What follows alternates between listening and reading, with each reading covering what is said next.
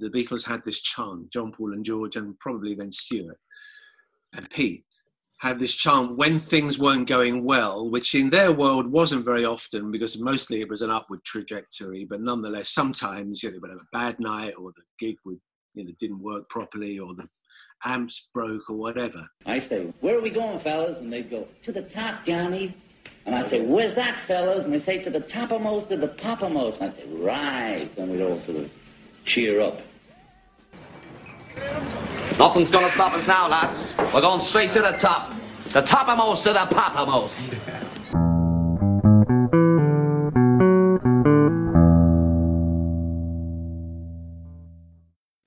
Hello, everybody. Thanks for sticking around with us. Welcome to the very first official episode of Toppermost of the Poppermost. I'm Ed Chin. I'm Kid O'Toole. And I'm Martin Quibell. Hopefully you know us from our other shows. This is our new project. It is going to be a monthly show, and it's going to cover the Beatles and Friends on both the British and the American charts. And we'll be talking about the Beatles, not only their songs, but songs that were on the charts at the same time and artists that have connections to the Beatles.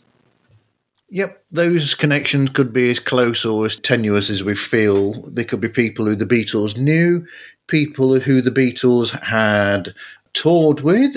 Give you a bit of a hint for somebody later on there, or that they appeared on stage with, and, well, anyone that George Martin even produced, for instance. And the other Brian Epstein acts, we can't forget them. Were most of those produced by George? Most of them. I know all of them weren't. But anyway, so, why are we starting in October of 1962? October of 1962 was a momentous month for our boys. Love Me Do had been released and just managed to start its climb up the British charts. Yep, it was their big debut, and, it wasn't a huge hit for them in relation, obviously, to their next hit, but it was a good start. I mean, it was a solid start for them and their debut. And when you look at, and we'll go into detail on this and later on, but when you look at their hit as opposed to what else was on the charts at the time, you could really see why they stood out. Yep, and also not too shabby in the fact that they actually went on to the top 50 upon the week of release of the single as well, which is quite something. Yeah, for a brand new band, absolutely. And for a first single. Mm-hmm. Yeah, what was EMI doing? We read a little bit, but it seems to me like the promotion engine was turned sort of midway on this record. They certainly wanted it to come out and to be a hit, but it's not like they had this huge confidence that these four scruffs from Liverpool were going to really do anything on the charts. Yeah, I mean, you don't really hear about this massive publicity campaign. Now, they were on the road quite a bit. If you're just looking at this specific time period, October through December, I mean, they were playing, at the Cavern. Then in November, they were playing in Hamburg quite a bit. Again, in December around Liverpool. So, I mean, they were playing a lot of live dates. But other than that, I mean, they had a few radio appearances from what I can tell. But that's about it. I mean, it doesn't seem like, there was that much marketing done, unless I'm wrong. Yeah, well, there's that, and as you mentioned, they had two fairly lengthy Hamburg stints. I mean, not lengthy like the old days. We're talking weeks rather than months, but still, the song was out. The song was on, moving up the charts, and the Beatles were a country away. Well, the thing is that they'd already got these already booked beforehand. So Brian Epstein, being the sort of gentleman that he is, he was just saying to them that they had these commitments and they had to do them. And he was just that sort of person that said that you have to do these things if you've arranged them.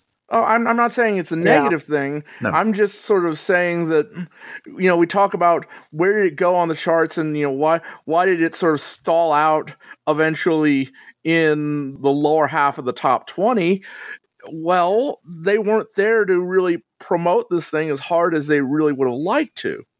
But as Kit sort of said earlier on, I mean, what weren't the actual any of the sessions on the radio? Would they have been really good promotion? I would have thought that they'd pre-recorded before they'd actually gone to Hamburg.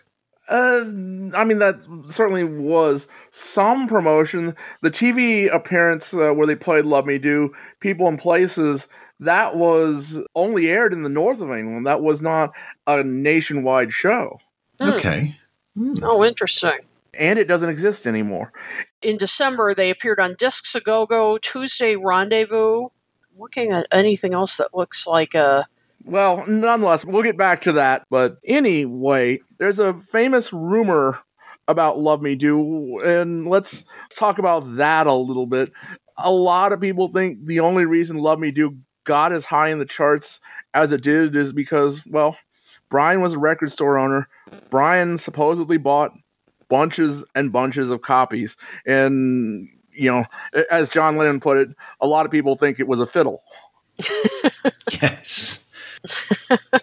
Yet this was a long-held rumor in '63. In fact, John Lennon talked about it. Said the best thing was it came into the charts in 2 days, and everybody thought it was a fiddle because our manager stores send in these. What are they? Record things, returns, and everybody down south thought, aha, he's buying them himself, or he's just fiddling the charts, but he wasn't, and they denied it. I was just thinking about this. Another thing that contributed to the single success, though, is people like our good friend Frida Kelly. You know, she and other fans of Liverpool, I think I remember her talking about this, they really rallied the Liverpudlians, you know, the fans and everything, to get out there and buy these records. Did Brian Epstein buy all these copies? Oh, I think he certainly bought a bunch of copies. He probably did. But there was also a huge demand for it in Liverpool. Exactly. And, I mean, they had rabid fans. I mean, no doubt about it. And Frida Kelly talked about it. I mean, they practically had a campaign to, you know, call into the radio stations and request the song and everything. So, I mean, there may be some truth to this. There probably is. But it wasn't just that. Yeah, I like Frida's comment that she, on, like, the first day, she went into NIMS and bought a copy, even though she didn't have a record player at home. Well, as the title of the documentary says, good old Frida. Love it. She's great. This was a real interesting month for the Beatles, and it's good to see where they started from. You know, nobody knew what the future was at this point in time. They were just sort of sitting there and hoping on this record. Yeah, I mean, I think it's a good thing to point out that this was a very, very respectable showing for a brand new band, for a first single. They weren't an instant number one success. I mean, like you said, the Beatles, right at this moment, they were just a band, you know, trying to make it. And this was a very good start. But as you said, they had a lot riding on this record. And George said later that it was their calling card. It became their calling card. As he put it, the next time we went back to EMI, they were more friendly after this success. Martin, you got any thoughts on Love Me Do before we move on to some of the other things which were in the charts over these months? I couldn't find any more. Like you said, I couldn't find any more details about any promotion that they were doing. And it's strange also that I don't think that chart shows actually played top 50 back then. I think they just played like the top 30 on radio stations for the chart shows. So how would it have been played unless it was just played on the radio under normal radio station playlist? I don't know. You know, the BBC had specified times that they would play discs, and you know, one thing we haven't mentioned is at that point in time the BBC was very heavily under needle drop time. You could only play records for so many hours out of the day. So, you know, if Love Me Do got played as the record once or twice a week, that was doing good. Yeah, because you wouldn't actually have the Radio 1 or Radio 2. You wouldn't have that back then. That didn't come for a number of years. all that you would have had then, other than the BBC, would have been what was known as pirate radio stations playing songs like well, that. Well, the Pirates weren't there yet. The Pirates started in 1964. Mm-hmm. That's true. Yeah. Which makes, though, the radio shows that they didn't get to do during that latter half of 1962 even more important, because they could go on the radio and play the song on any place that would book them, but no, they were off in Germany for 2.5, 3 weeks out of that 3-month period. Wow. So it's amazing it did as well as it did. I think picking that song specifically was really clever because it's got a lot of hallmarks from around that time, so you've got the harmonica, for instance, that is very reminiscent of songs previously as well. It's almost like a safe song that sort of like fits with a lot of what was going on in some ways on the charts anyway. It's got that, sing-along quality. It has that chorus, easy to remember. Definitely has that catchiness. So absolutely. I mean, it had hit written all over it. In retrospect, looking at it from where we are, it was kind of the perfect first Beatles record. How do you do it? Well, that wouldn't have been. No, I mean, it just didn't even sound like them. I mean, it was a good record. I mean, Jerry and the Pacemakers did a great job with it, and it had a big hit with it. I mean, I can see why George Martin thought, okay, this is a surefire hit and perfect pop record, but it just didn't suit the Beatles. I mean, it just wasn't them. Yeah, I've listened to the Beatles version, and you know what some people say about their version is. Some people say that it's like they're not trying at all. I actually don't think it's that bad an attempt that they made, but it just doesn't sound Beatles. Right, exactly. It's hard to describe why, but it just doesn't suit them at all. It just didn't light their fire. Yeah. How do you do it was, and they were playing off of this demo that was by, Dave Clark. Mm-hmm. Oh, yeah, that's right. I would say that the better record is the one which would actually become the hit eventually. But we'll get there. Yep. We're jumping ahead. We're jumping ahead a little bit. Well, I mean, it's hard for us to just sort of sit in this one place, and we have to make an effort to actually try and do so. Rein it in. All right, so on to some of the other charts. Looking at the British charts, number 3 on the week of October the 11th was Sheila by Tommy Roe.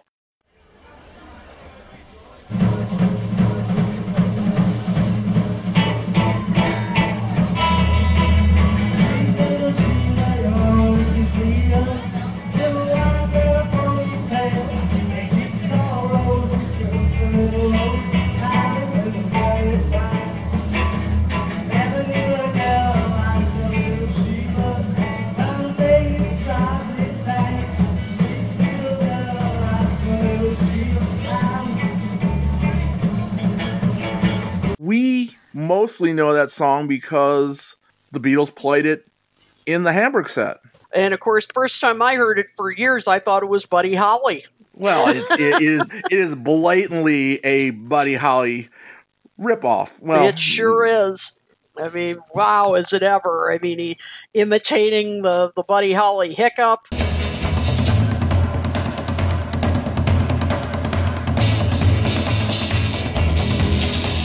Never knew a girl like a little Sheila.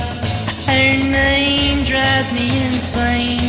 Sweet little girl, that's my little Sheila. Man, this little girl is fine. The drum pattern, everything. I mean, it is definitely, shall we say, Buddy Holly influenced. Would that make 2 Buddy Holly sounding songs on the charts that day? One of them actually being Mr. Holly. One of them actually being Buddy, yep. Which the Beatles also covered.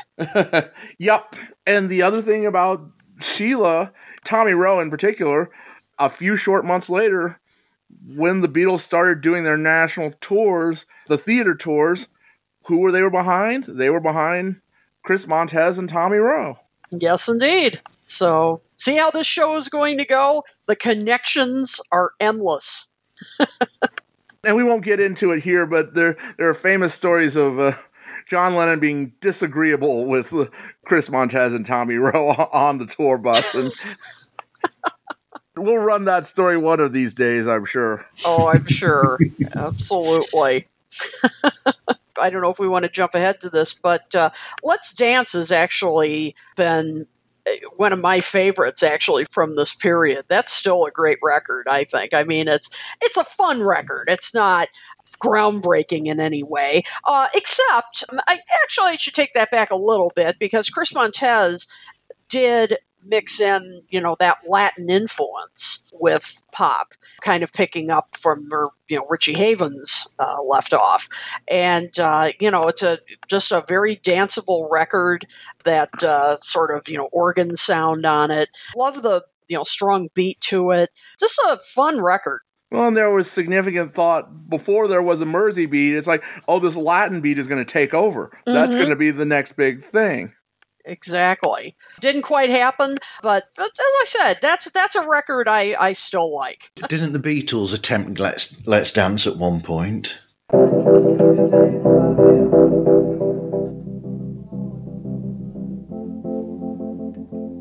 Yeah, hit it. Hey, it's James Key. I don't seem so.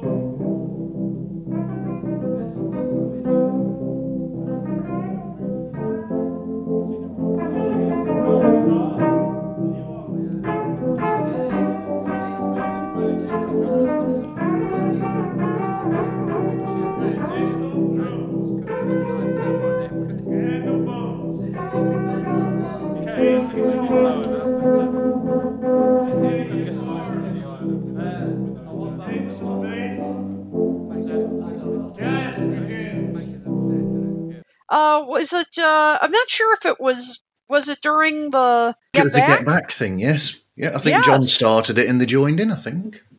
You are right. Points to you, Martin. Very good. Wow. And I'm the one who knows the least out of all of us.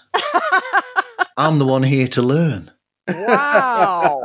Very impressive. What we're going to discover is that the Beatles heard these songs and they remembered them.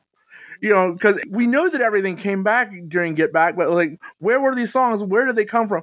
They were on the charts while they were running around, while they were doing their own thing. They heard these records and they remembered chords and they remembered lyrics, maybe not perfectly, but that just shows you how their brains worked.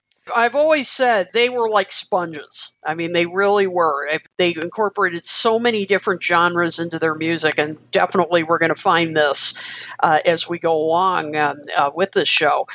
So many different artists, so many different styles, and, good point is, as Martin just showed us, they remembered Let's Dance years later and played it a bit during those sessions. They did, but like a lot of us, they didn't remember what was at number 5. Yeah, it's Elvis. Is not one of Elvis's bigger hits, and that's probably with good reason. Elvis, after the Army, the Beatles were on TV, and John was commenting about how they didn't much care for Elvis's tunes anymore. He's still a great singer, but they didn't care for what the songs he was doing. Hit or miss.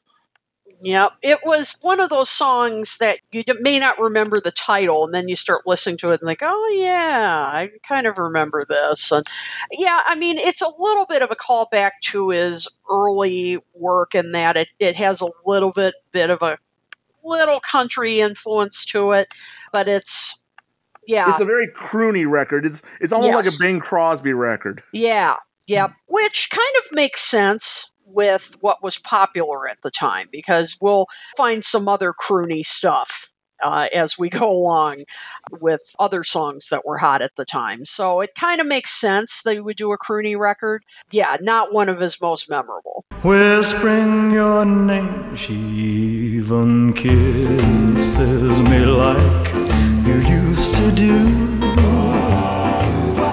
And it's just breaking my heart, 'cause she's not you.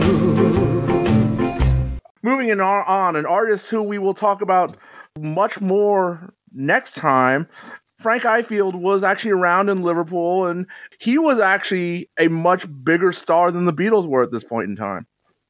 Yeah, I mean, we'll talk much more about his Beatles connections later, but kind of a fascinating artist in that he was somewhat croony, but very country. He's got that yodeling thing going on. Yep, he was known for that. He was known for this skill in yodeling, and you hear it in I Remember You, which was number 8 that week. Then I will tell them I remember you. I remember too a distant bell and stars that fell just like the rain out of the blue.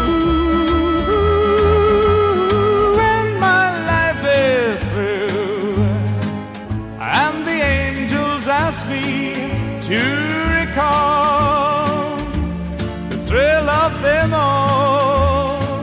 He had another hit, Lovesick Blues, which we'll talk about later. It was a cover of Hank Williams, and wow, did he show off his yodeling skills there. But that was his trademark, and as you said, Ed, he was very popular at this time in both America and Britain. That's one thing to note. I mean, he was on the charts during these weeks in both countries. He was one of the few British artists to actually make his way over to the States. There's a reason why when Vee-Jay was trying to exploit the Beatles, who did they pair him with? They paired him with Frank Ifield. Well, technically, what you've got here with this song, I Remember You, and the one that Kit mentioned, Lovesick Blues, you've got consecutive #1 singles as well, which shows you exactly how big of an act he was.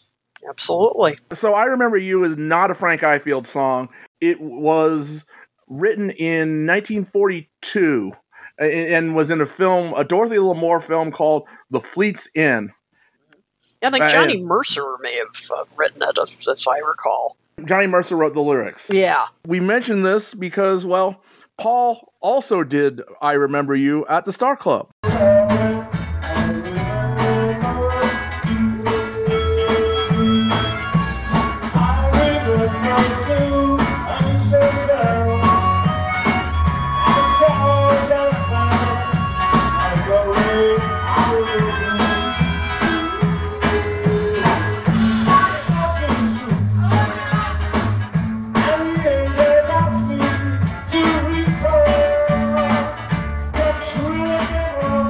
Wow. We don't have the whole thing. We only have like a minute and a half of it, I believe. That must have been either under duress or because Paul had a few too many.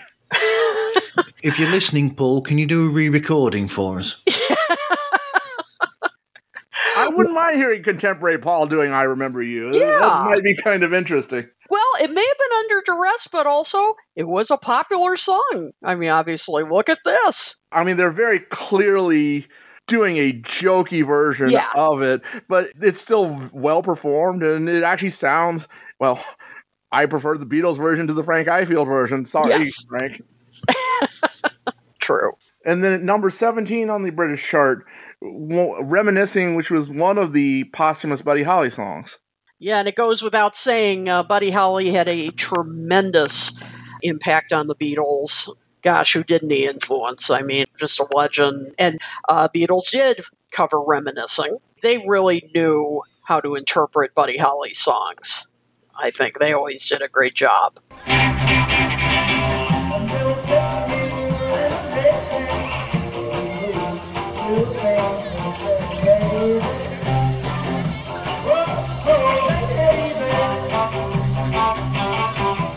There's something else about Buddy Holly that I found interesting looking into him, actually, and I've got a passing interest in Buddy, to be honest, that comes from watching the Buddy Holly story film back in the days and being interested in it. And Buddy had this work ethic where this is why you've got so much material by him, because much like the Beatles, he was always recording and performing, and this wealth of material there for such a short period of time while he was actually active in the music industry. It's amazing the wealth of material that's there. Buddy Holly and John Lennon were pretty much the proverbial brothers from another mother. Mm-hmm.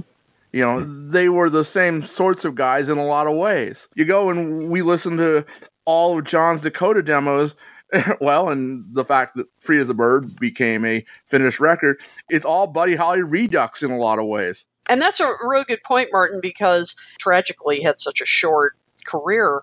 But yeah, I mean, he did record so much, but he was constantly writing and was ahead of his time, particularly in, the sort of rhythms he used. His lyrics were clever. I can't say enough about Buddy Holly. I'm a fan, and I think that's a good way to put it, at how he and John Lennon, their creativity were similar. And so it's no wonder that he had such a huge impact on the Beatles. So the next record we want to talk about is Del Shannon. Del Shannon would quickly cover From Me to You, well, after the Beatles wrote it, of course. Yep. So is this number 42, Swiss Made? Yes. I don't remember this song. I'm sorry. I don't either.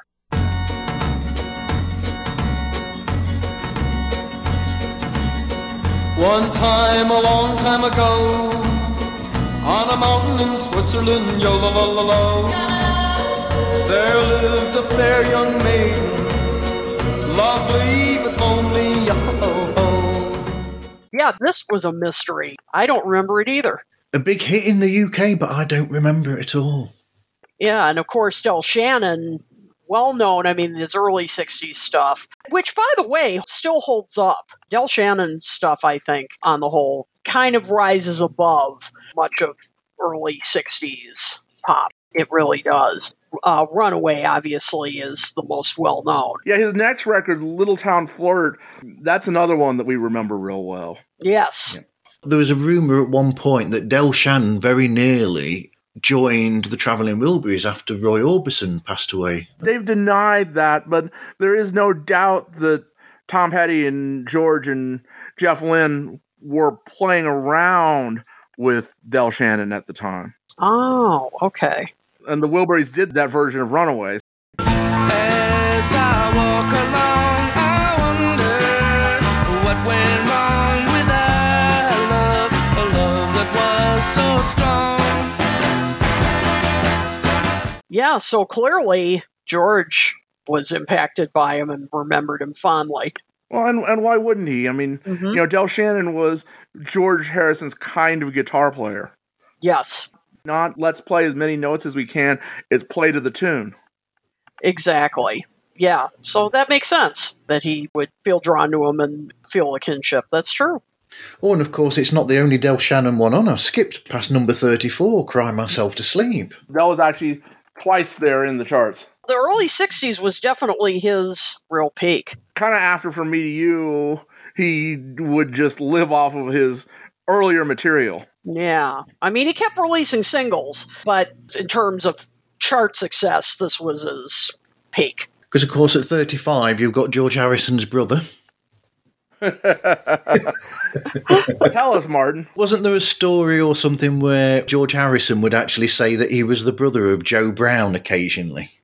Occasionally, yes. Oh, yeah, Joe Brown.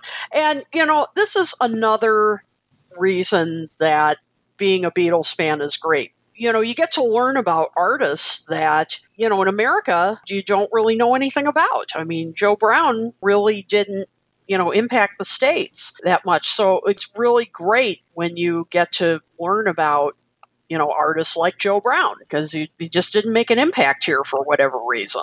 Well, I mean, a lot of people learned about Joe Brown from the Concert for George. Which that was me. Yeah, it's being re-released, by the way. Mm-hmm. It's in theaters for the 20th anniversary of the show, and there is actually now going to be a surround version coming from SDE, the Super Deluxe Editions, folks. Nice. I get my speakers set up. There you go. Actually, one of my favourite bits about the Concert for George, the Joe Brown section, where he does, the George song, and then he does I'll See You in My Dreams. I mean, beautiful bits by Joe in that. Oh, that last part, yeah, when he did I'll See You in My Dreams, I mean, that was it. That was it for me. I held it together pretty well, and then when he did that was it. I just, the tears flowed. Look damn for, you, Joe. Look for the Kid O'Toole show with Lonnie Pena and I from several years ago. Yes. You reviewed it the last time they re-released it. That's right. Yep. Plug. plug. All right, so we talk about weird artists. Acker Bilk. Oh, Acker Bilk, yes. This is a really good example of the kind of music that was on the charts before the Beatles came along. Because once the Beatles hit and then the British invasion hit, Bilk's career, well, at least on the charts, went downhill. I mean, it really did. But instrumental, he was a clarinetist, very pleasant, instrumental, Stranger on the Shore.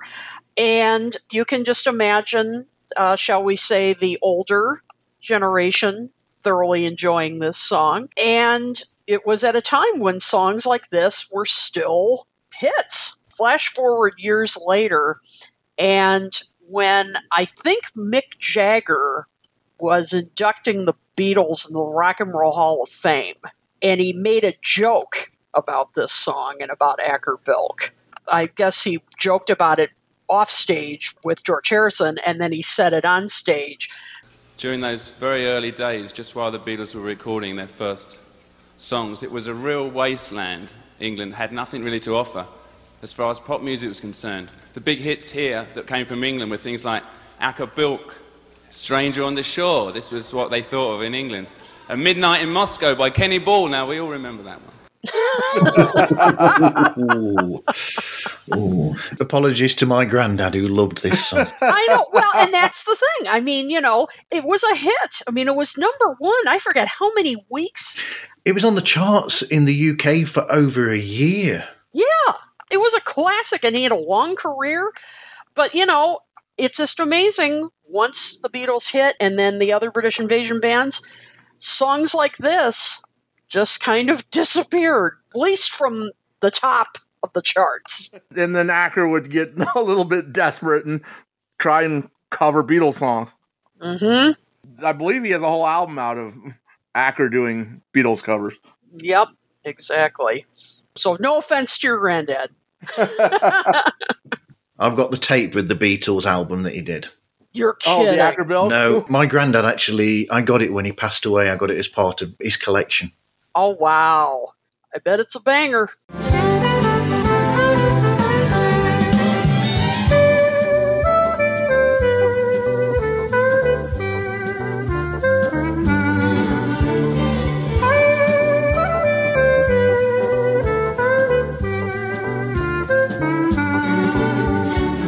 We'll close out to this selection with what is my favorite of the It's a Small World and it's really weird.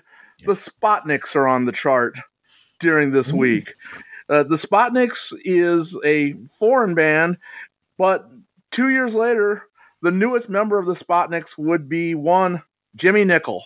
Oh my gosh. I forgot about that. Wow.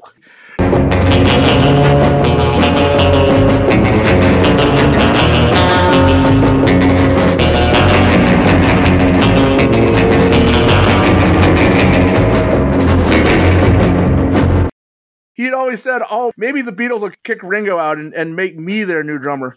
Well, that didn't happen, but the Spotniks kicked their drummer out and hired Jimmy. Yep. More dingo than Ringo. Yeah, exactly. So, it's just one of those weird connections. And that's what we're doing here. And I bet we'll find many more weird connections, I'm sure. I was going to say, don't forget at number 48, you've got a new entry by Mr. Little Richard, who the Beatles actually shared a stage with in Hamburg. Right about the same time. A Liverpool show, and they did a residency in Germany. Absolutely.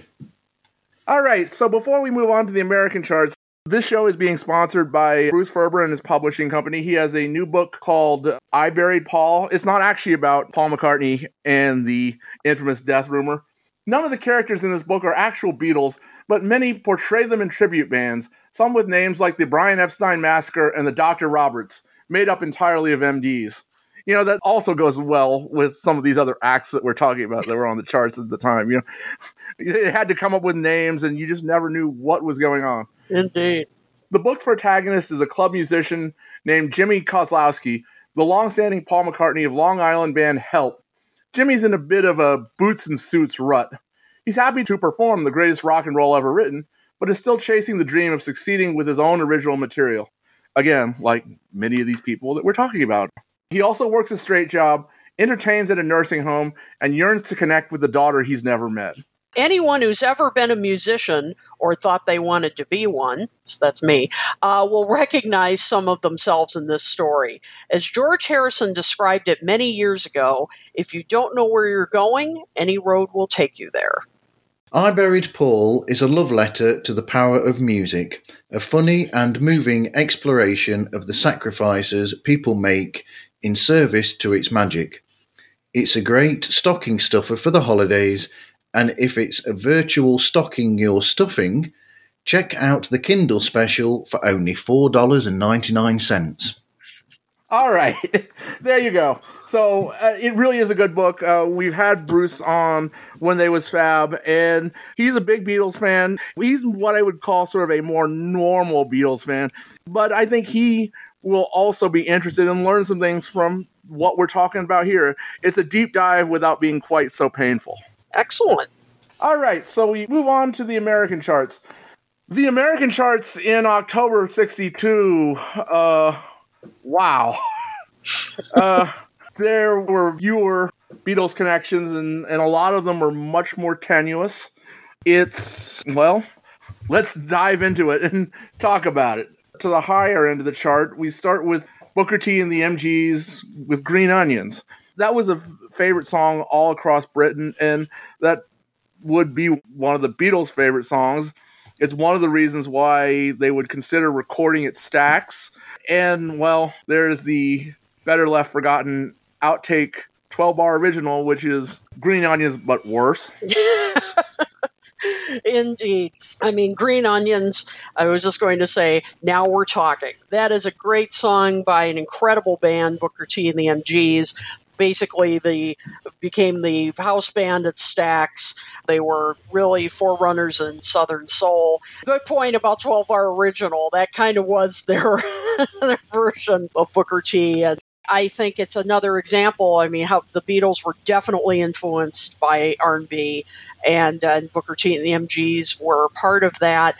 And, of course, years later, Booker T and the MGs would repay the favor of the Beatles' admiration by recording their own tribute to really a very cool tribute to the Beatles called One More Avenue, referring to the street that Stax was on, and really cool album. If you want to hear some R&B interpretations of the Beatles. So, yeah, when I saw Green Onions was on the list, I thought, okay, now we're getting somewhere. And, George and Paul have both frequently commented on how big fans they were. I mean, when George was on with Michael Jackson on the BBC, they talk about Booker T and the MGs a bit. That's right. I forgot about that.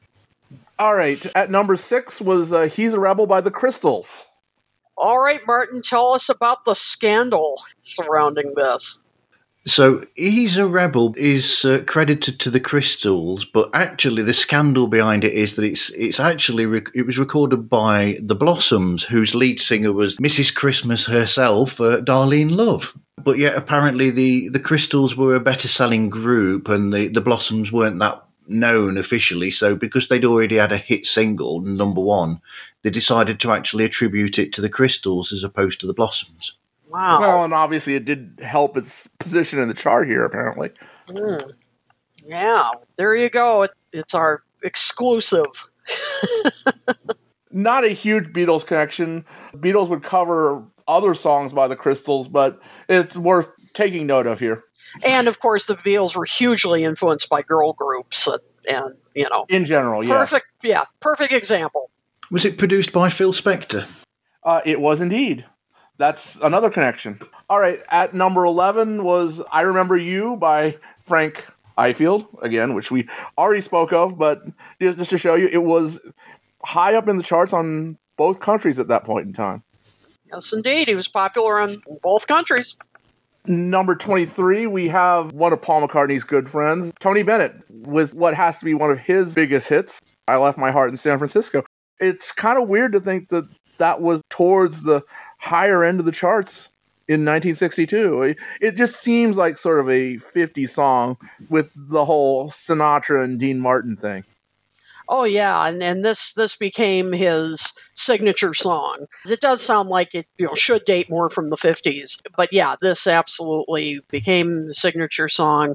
I've seen him in concert many times, saw him perform this, and just a gorgeous song. And as we know, Paul in particular is a fan of standards, got to sing with Tony. And they did a duet together. Yes, they did. The Very Thought of You. What can you say about Tony Bennett? Just a class act, an incredible singer, master stylist. Anything on Tony Bennett, Martin? He did a very good Christmas album, which is coming up very soon, by the way, Christmas. That is a good album. All right. At number 61, a different Elvis record, a much better Elvis record, but one that the Beatles were not all that impressed with, Return to Sender.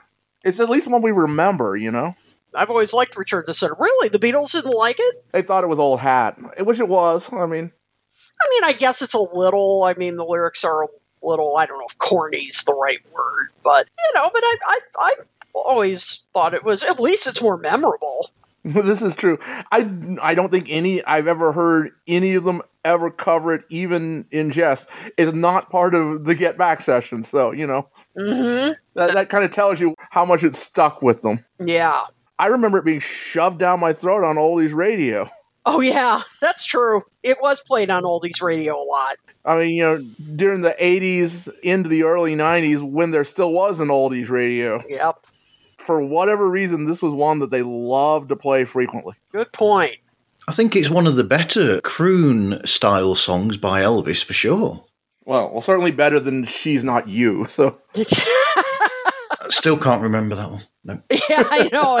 You'll know it when you hear it. Like it's one of those you start hearing like, oh yeah, I've heard this before. But yeah, Return to Sender, much more memorable. And then stretching the definition of tenuous, at number 84, we've got I'll Remember Carol by Tommy Boyce. Now, Tommy Boyce would later become half of Tommy Boyce and Bobby Hart, famous from Bewitched and half a million other 60s TV shows, not to mention one of the significant songwriting teams behind the Monkees. Yeah, this was a very interesting song to listen to. I'd never heard this before. I'll Remember Carol. I heard a boy told her lies just to win her heart. So she made a vow someday, somehow, that she'd break somebody's heart. But I loved her so.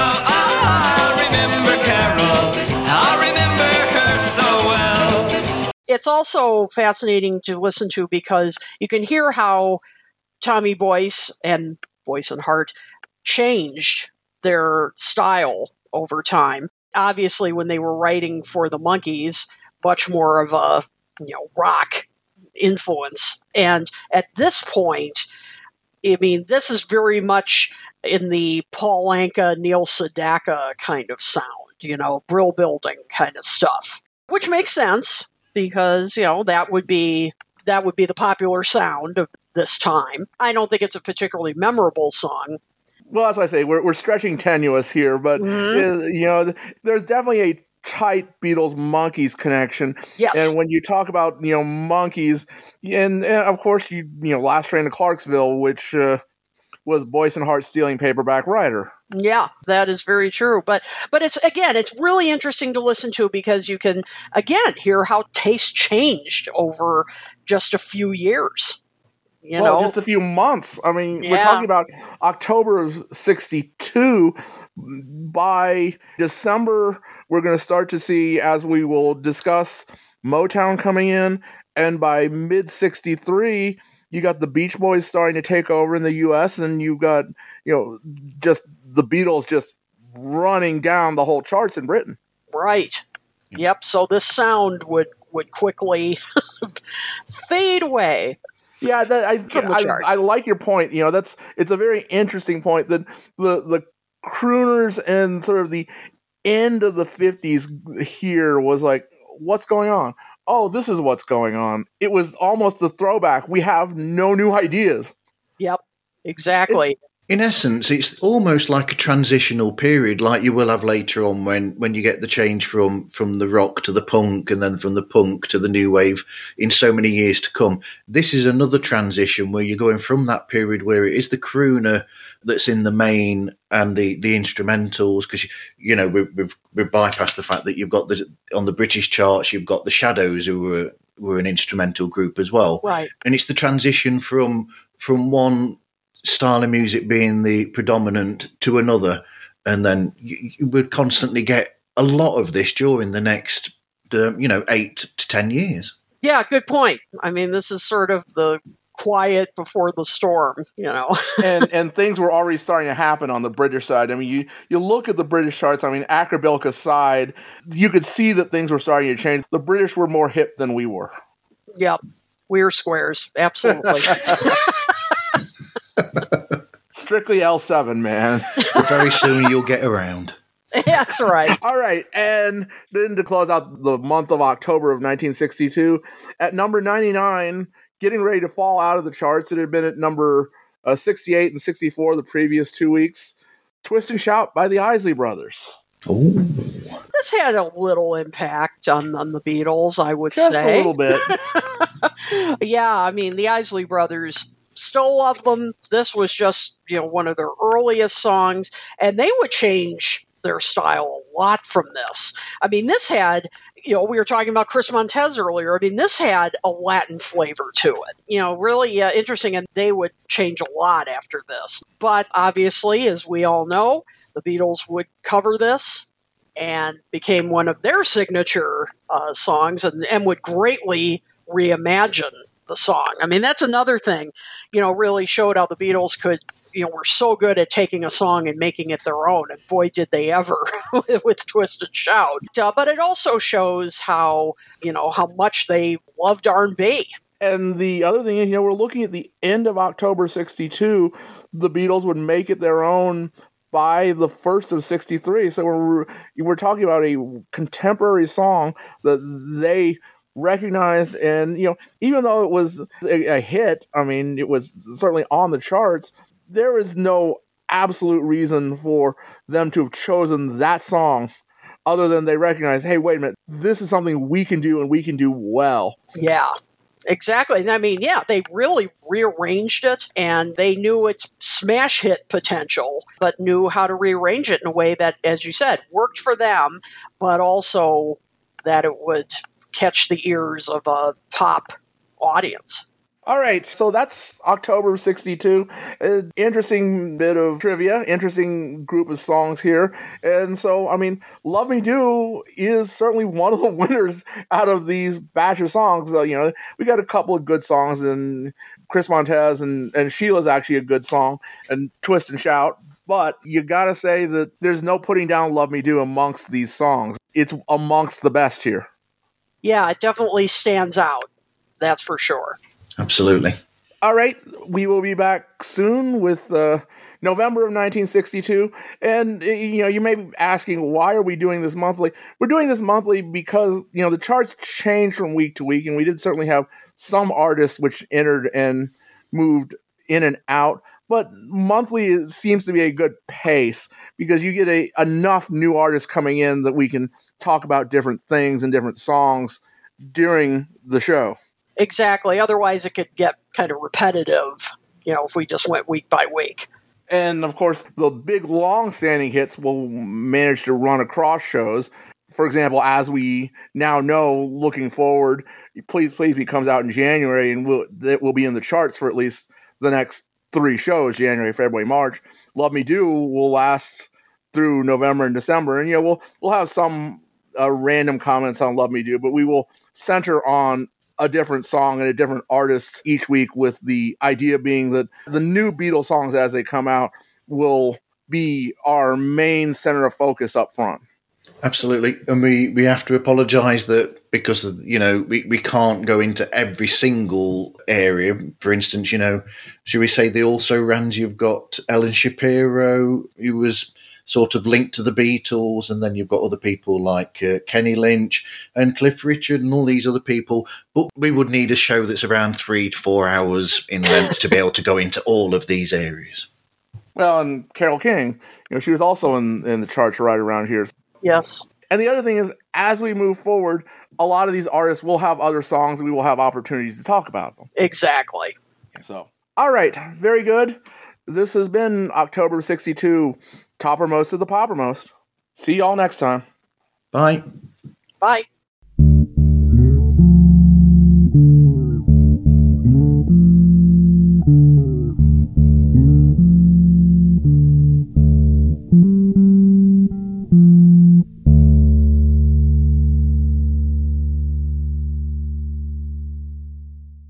My name's Casey Kasem, and I'm all set to count down the most popular songs in the USA. These are the records you're buying and radio stations are playing all over America. And how do I know? Because Billboard magazine says so. And the Beatles. They hold the record among groups for the most top 10 hits in chart history. 33 of them. There was a piece in the NME, a news piece, that said the Top Rank Records. Remember when Top Rank had a record label? Yeah, they introduced an LP series next week that will be called Toppermost. And it's coinciding with their current advertising slogan, Toppermost of the Poppermost. Yes, and thought, they got it from somewhere. They saw that. They must have seen that in either the NME or Record Mirror or Disc, Record and Show Mirror as it was then. And they've taken it from there. They've obviously thought, how stupid that is. How stupid is one of those phrases that someone, an older person who doesn't understand teenagers, comes up with a slogan that they think is going to be the hip slogan of the month. Toppermost of the Poppermost.